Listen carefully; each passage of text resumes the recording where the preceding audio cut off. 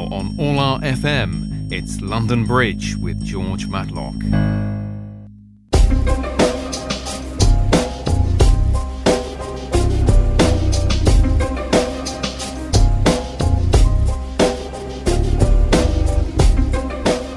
You're listening to Anglo-Polish Order FM. I'm George Matlock. This is London Bridge. Well, I hope you've enjoyed the spell of sunshine that we had in the middle of the week, but it always happens like that, doesn't it? Always in the middle of the week.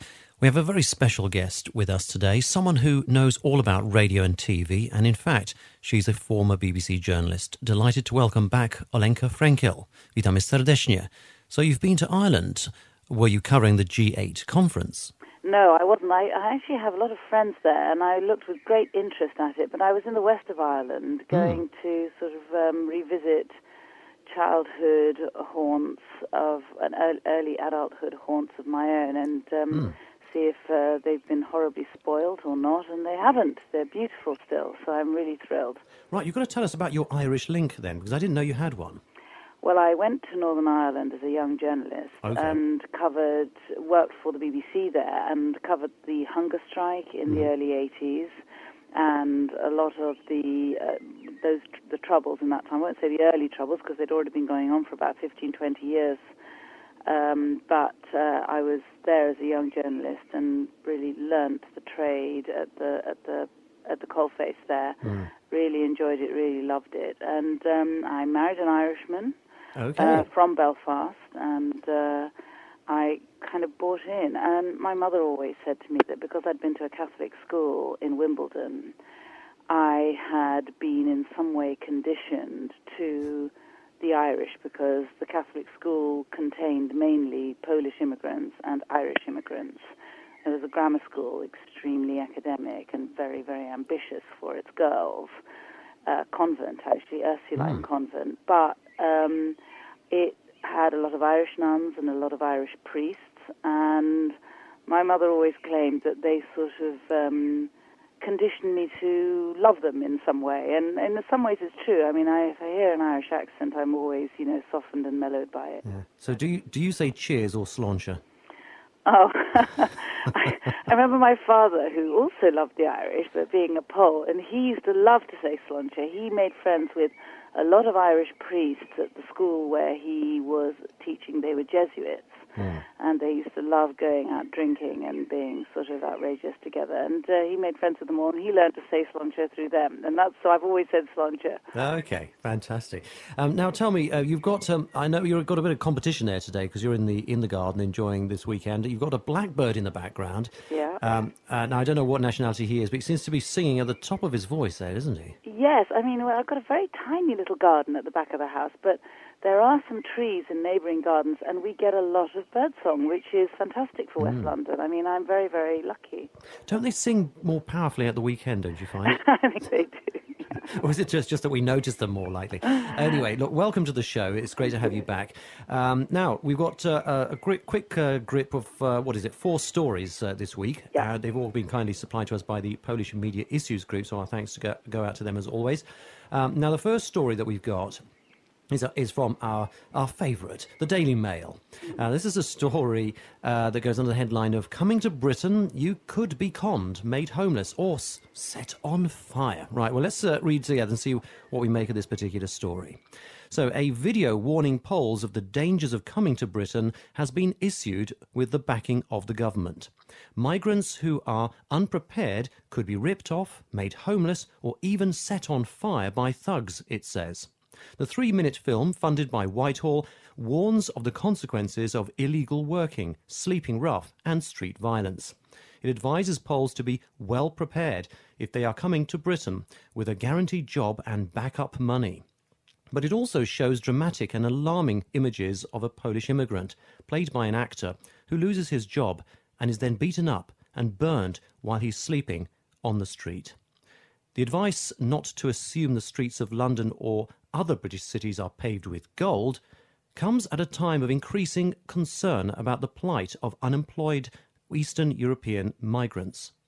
Official counts say that around 4 in 10 of the rough sleepers in Britain come from Eastern Europe, and more than a fifth are Poles.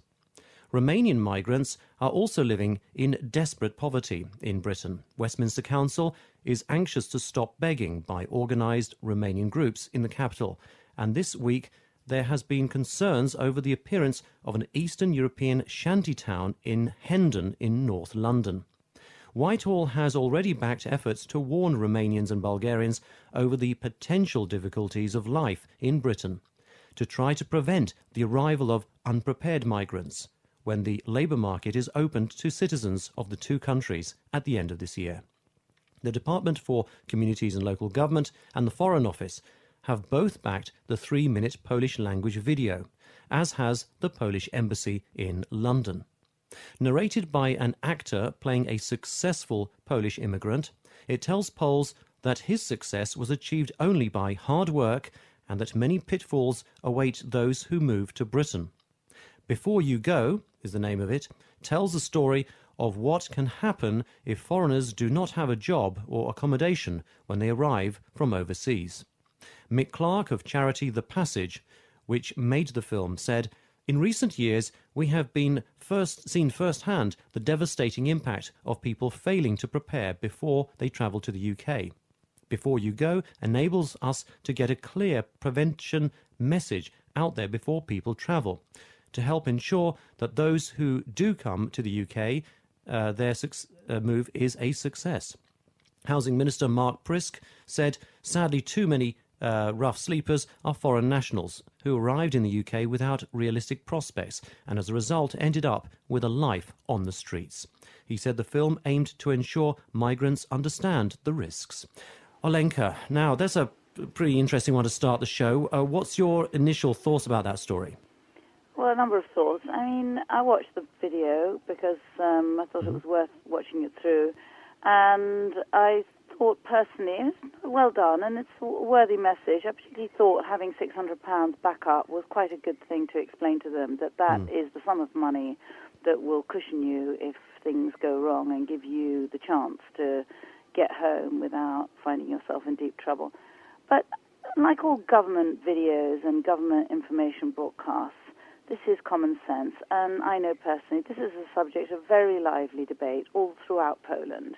There are very few people who genuinely think that the streets are paved with gold if they come to Britain or Germany or America. They know that things can get very tough, and if they do live under that illusion, their mothers or brothers or sisters or neighbours will put them right straight away. So it's not as though the government has got a monopoly on this wisdom. This is pretty common sense and obvious stuff.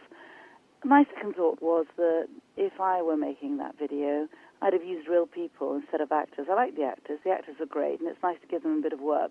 But actually, if you'd had real stories without people sort of acting, I think it could have been more persuasive to see a real guy telling what happened to him or a real woman telling what happened to her without the sort of thespian intonations that kind of weaken the credibility. Was there a touch of Shakespeare about the production? Well, you know, I always have a massive touch of sympathy with Poles, and there was a nice woman who was sort of describing how somebody stole all her money and so on. And of course, yeah, okay, I mean, that happens. It happens everywhere. It happens in Poland. It's bound to happen in Britain. The thought that crossed my mind was, because of my own experience of what I know to be factually correct, that the people I know who were massively stolen from were actually stolen from by fellow Poles in Britain who rented out apartments that they had got through the council illegally and so on, and that they didn't mention. I mean, in the end, you know, the world's a tough place. Wherever you go, there is no country where you are shielded from criminals and con men, and Britain is the same as Poland, America, you know, Sweden, Denmark. There is no country of saints. Yeah, I'm quite surprised actually that the government has in some ways chosen a very narrow channel to distribute this. Now, you might say, well, you would say that because you're from a radio station. Well, yes, I will say that. What is the channel? Well, the channel is, you know, you can go on YouTube and you can watch this. That's great. You know, you'll be sort of... but why would you? Why would you want to? It's not funny. It's not incredible. It's not, of all the things you're going to watch on YouTube, you're not going to choose that as a young person. Well, very true. Exactly. You're far more likely to sort of elbow that out of the way and have a look at Susan Boyle. It's one of those make-work schemes that the government loves to create and fund, which actually is saying the obvious and is not going, I wouldn't have thought, to enlighten anybody beyond the enlightenment that they would get from simply talking to real people. Well, I do agree. Certainly in terms of the content, I couldn't agree more. Real stories are always the most powerful stories. In terms of the distribution, I think they've gone for the light entertainment end of the spectrum.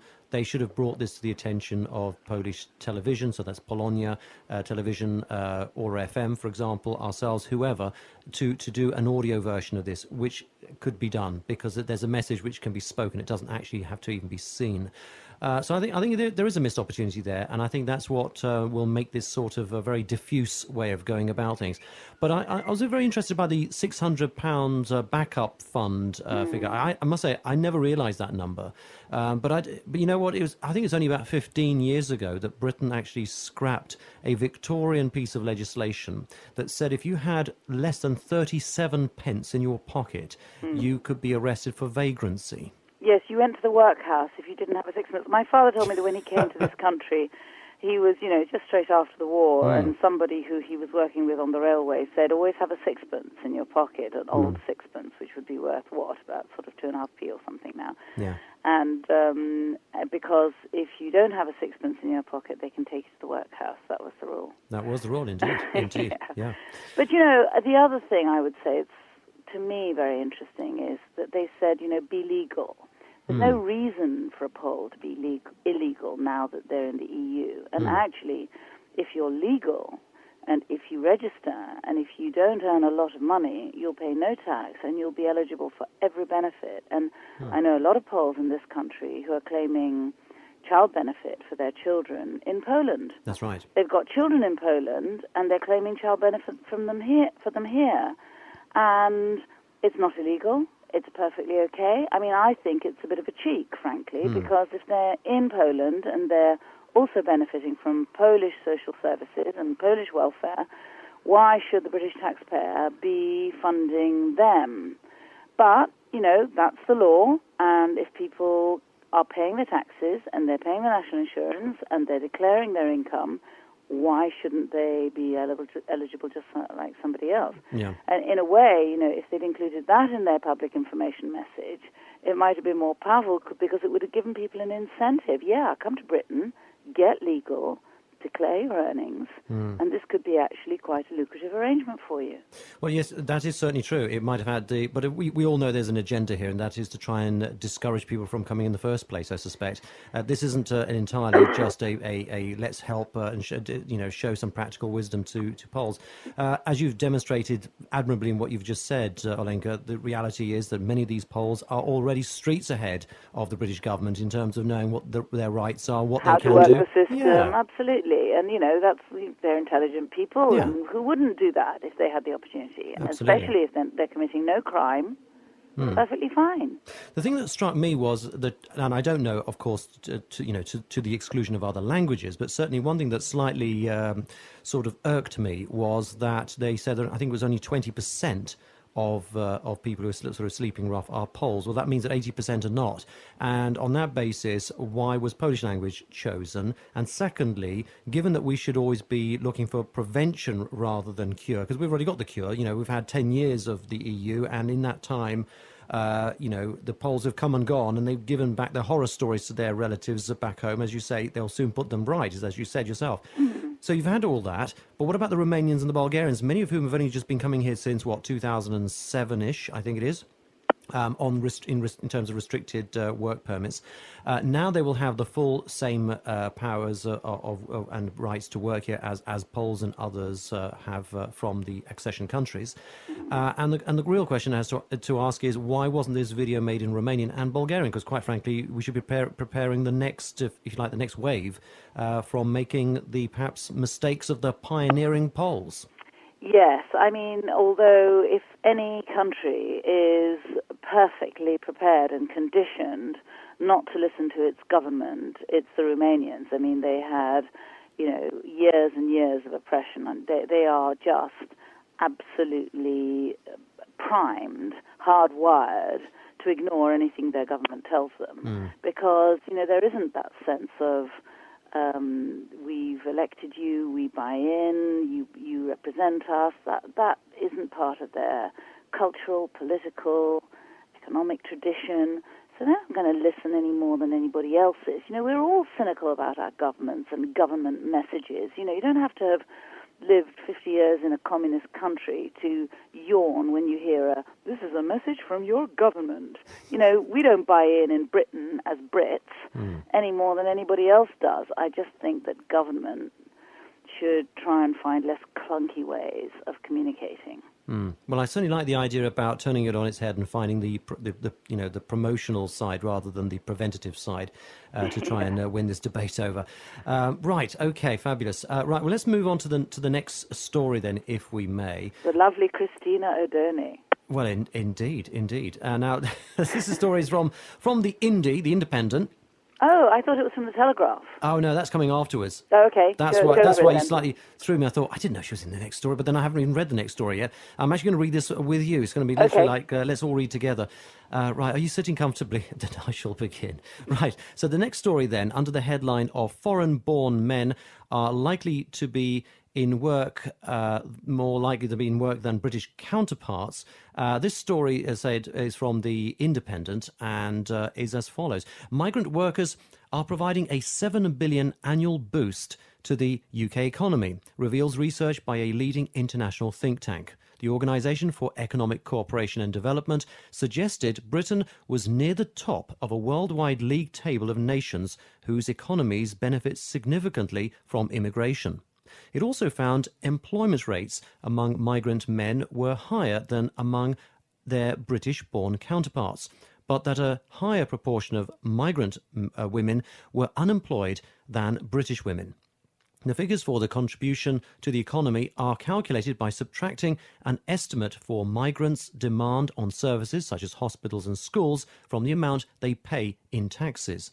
The OECD calculated that it would be worth 0.46% of Britain's gross domestic product, equivalent to more than 7 billion sterling last year. Britain is benefiting more financially from immigration than many other major Western nations, including Germany, France, the United States and Australia. The OECD said annual immigration rates to Britain were slightly below the average for countries in the Western world. The size of Britain's foreign-born population, 12%, is also below average and compares to 13% in the United States and 13.1% in Germany. It found 83.8% of foreign-born men were in work, slightly higher than the proportion of British-born men. The figure for migrant employment rates has risen from 78.5% 10 years ago. Sarah Mully, who's Associate Director for Migration at the Institute for Public Policy Research, said, "Migrants tend to be younger and they tend to be in employment. We also have a system that selects those most likely to be highly paid." Don Flynn, Director of Migrants' Rights Network, said, "The OECD findings should allay fears that migration has unacceptable negative impacts on the economies of developed countries." The OECD, which analysed the immigration patterns in 24 nations, also found a leap in the number of people living in countries hardest hit by the debt crisis, who were seeking to escape harsh austerity measures and long dole queues. From 2009 to 11, there was a 45% increase in people leaving struggling Eurozone nations such as Spain, Portugal and Greece, and heading elsewhere in Europe, in particular to Britain and Germany. "This is remarkable," said Angel Gurria, Secretary-General of the OECD. "Now we are talking about migrants from other OECD countries leaving home for a better life." While economic woes mean Europeans are now much more likely to up sticks and pursue work in other countries, migrants and asylum seekers living in the crisis-hit countries are facing increasing discrimination. Greece, in particular, has seen a rise in attacks against migrants, and the ultra-nationalist Golden Dawn Party now holds seats in the parliament. Cecilia Malmström, who's the EU Home Affairs Commissioner, said immigration issues give fertile ground for xenophobic and populist movements. She said shrinking economic possibilities foster hostility towards migrants, regardless of their situation, and some political groups are eager to exploit this. Mr. Gurria said mainstream parties had a responsibility not to play on populist anti-immigration sentiment, even perhaps at the cost of some votes. He said, what you can't do is welcome the migrants, then denounce them as a burden when the times get tough. What you can't do is say that we are welcome to make a contribution and then forget about them when they have been contributing to the coffers. Carlos Vargas Silva, senior researcher at the Migration Observatory at Oxford University, said it is important to recognise migrants are not one homogenous group and that different sorts of migrants have different impacts on government finances. Olenka. Well, I invite him to give us a breakdown of different patterns of different groups of migrants and get the funding for that kind of research without being knocked down as stigmatizing one ethnic group against another. You start doing research and saying, the Poles are industrious, whereas the Romanians are lazy, and you're going to be denounced as a racist. You're going to be finished. So, that's a great. It's true. I'm sure it's true. But you try to get funding to do that kind of research, and you won't get it.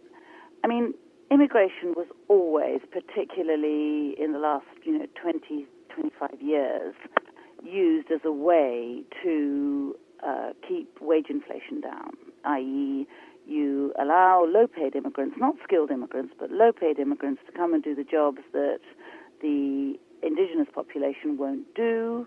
You undercut them, you damage their unionization and their organization, you get the job done much cheaper with itinerant workers who are prepared to take lower wages and much worse living accommodation because they may well return to their home, they may not be married, they may be single men or single women living 7 to a room, and they may be prepared to take that because their conditions at home are so much worse.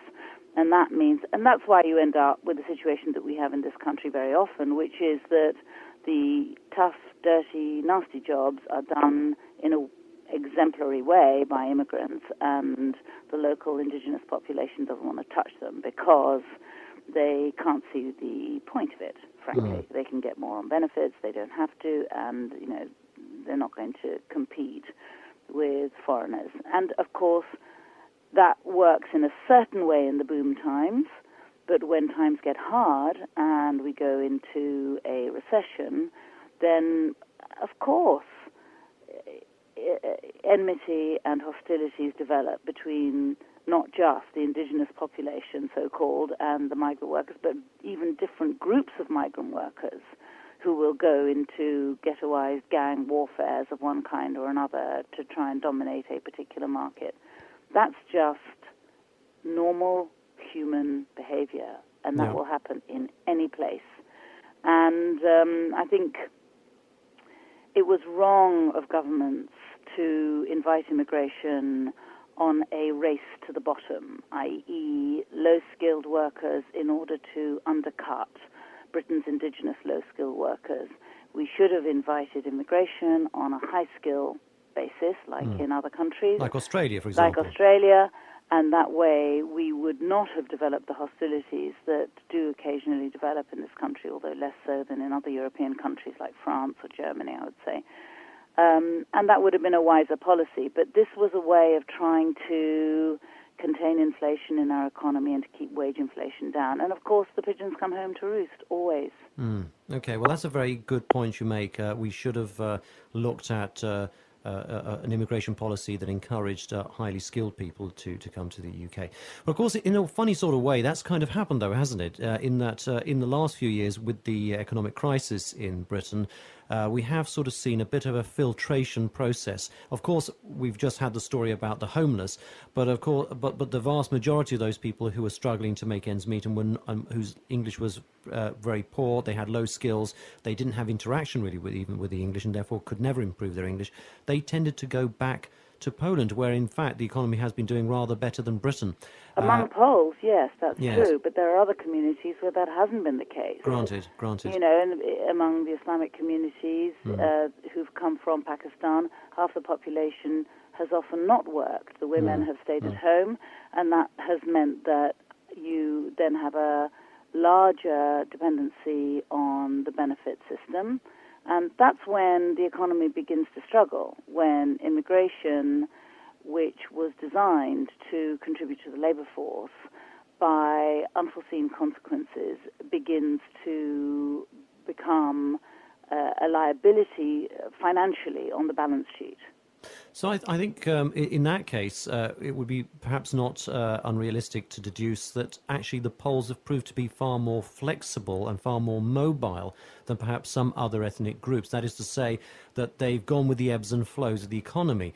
If it hasn't worked out, they've gone back in the main, and those who've stayed have been those who've been able to obviously hold on to jobs in, shall we say, white-collar, professional, jobs where English is paramount, etc. Would you say that's fair? I have no evidence for it at all, but anecdotally, I find my own perceptions are that the Poles are better educated, more able, have a better work ethic, and are less of a problem, in inverted commas, than most other ethnic groups. Now, sounds like prejudice, and it may well be prejudice in favor of the Poles, but I know that everywhere I go, English people who have no connection with Poland, unlike me, are saying that to me. I met a guy today, you know, Oxford educated, pure Brit in every single way, who said to me, by the way, if you need anybody, I've got this fantastic guy.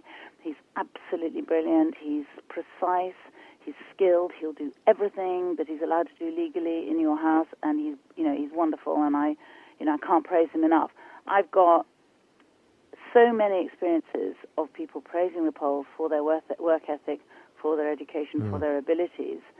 But, that's all anecdotal. I'm not sure how you can actually prove that. No, of course.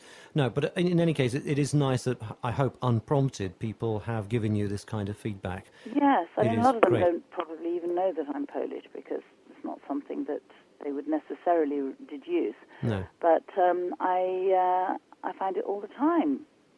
Well, there you go. Fabulous. Okay, well, the next story nicely segues with what we've just been talking about, because this is about a private GP that was set up by Poles in Britain. Now, this story's got actually quite a lot of airplay a few weeks ago in the Daily Mail, which is where it first appeared on the front page, to a bombardment of about 300 rather irate comments from others who didn't particularly favour the Poles doing this.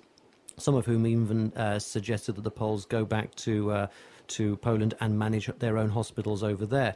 But anyway, this story has been since upgraded or updated by many others. This is the Telegraph's take on the story. There's an attribution here to the venerable Economist magazine we'll be coming to in a moment. So under the headline of "Why Stop at Private GPs? Poles Should Run Our Schools and Trains Too," thunders the Telegraph.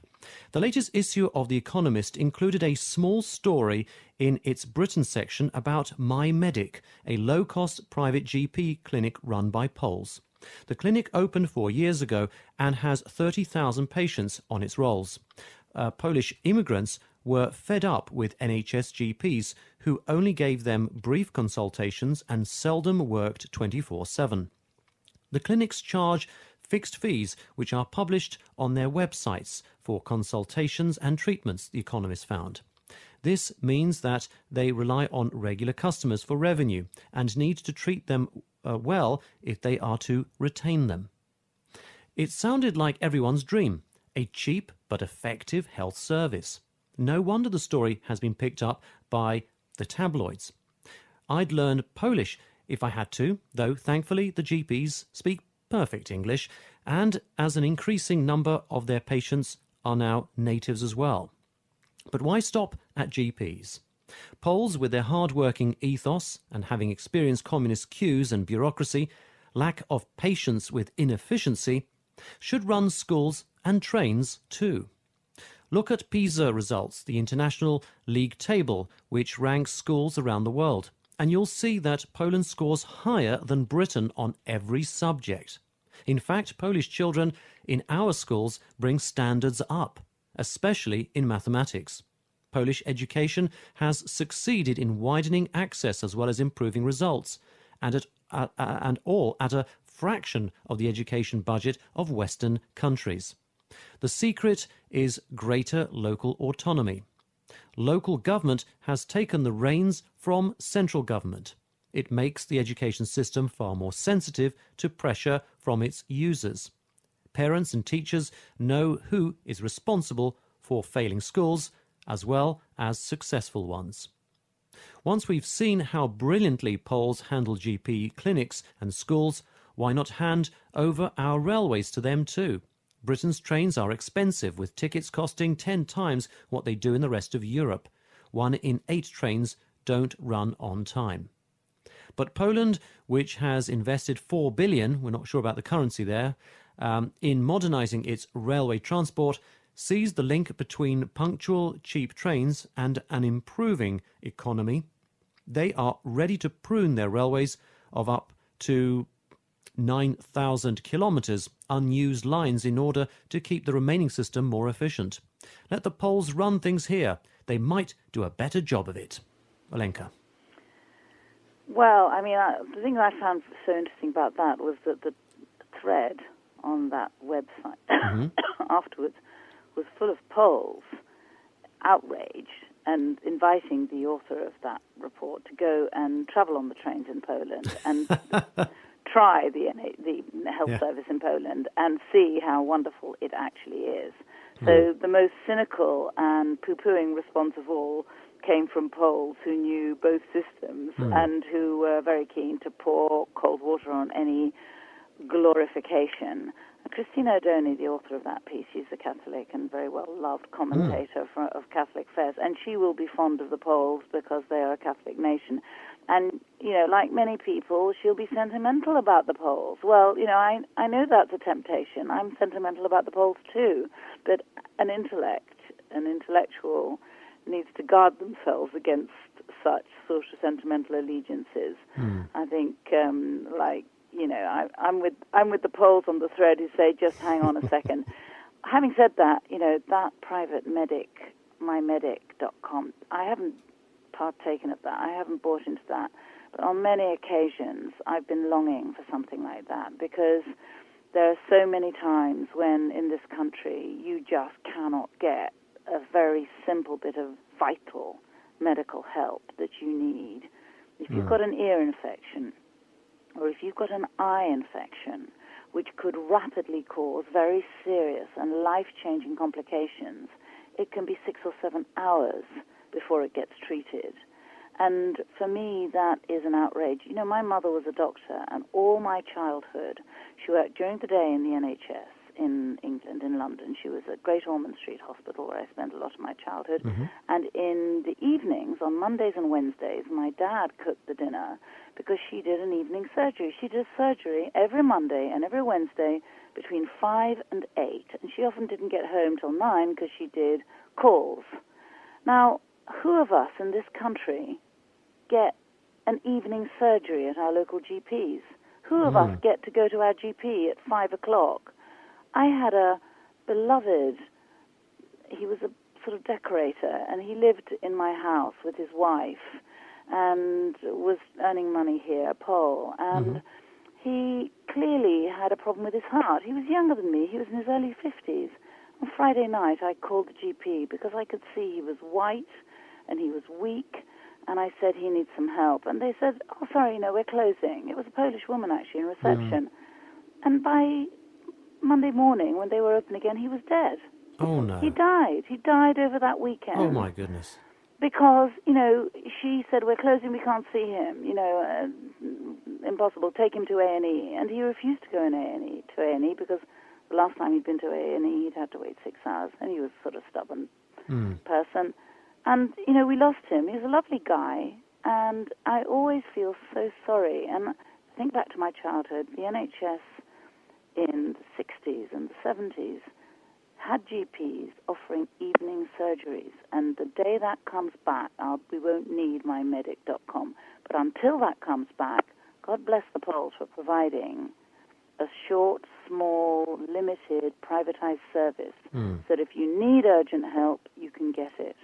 Absolutely, yes. One shouldn't see it as some kind of a substitute for the main infrastructure, but if you need that help, as indeed you clearly did, in your absolutely harrowing account there, then clearly you should have some kind of access. I hope you don't mind me prying a little bit on this and probing a little bit further. Did this tragedy happen in your home? It sort of happened in my home. I was renting a house, and I was having the house that I'd bought decorated, and his wife had gone back to Poland. She'd had enough of living here.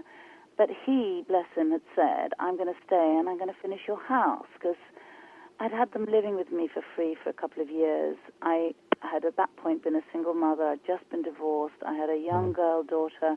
My boys had grown up, but I still had my 12-year-old, or she was 12 or 13, and I was still working full-time.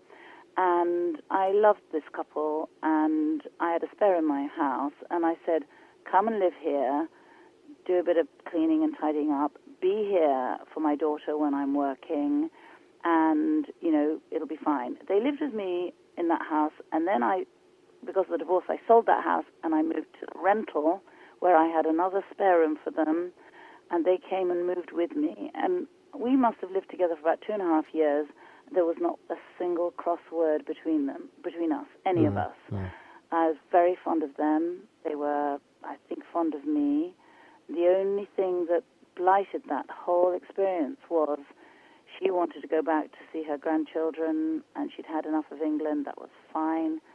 And he stayed with me, but while he was still here in England, while crossing over the green from the rental house to the house where he was decorating, he collapsed. Oh, dear. And we tried to resuscitate him, and we almost did, but, he died in the ambulance. I was with him in the ambulance on the way to Charing Cross Hospital when he died. And it still devastates me. Actually, it was about 3 years ago to this day. Goodness. Well, what a subject to bring up on an anniversary. Sorry to... Listen. This is a real program, folks. Live radio, folks. Beware of imitations. This is the real thing here.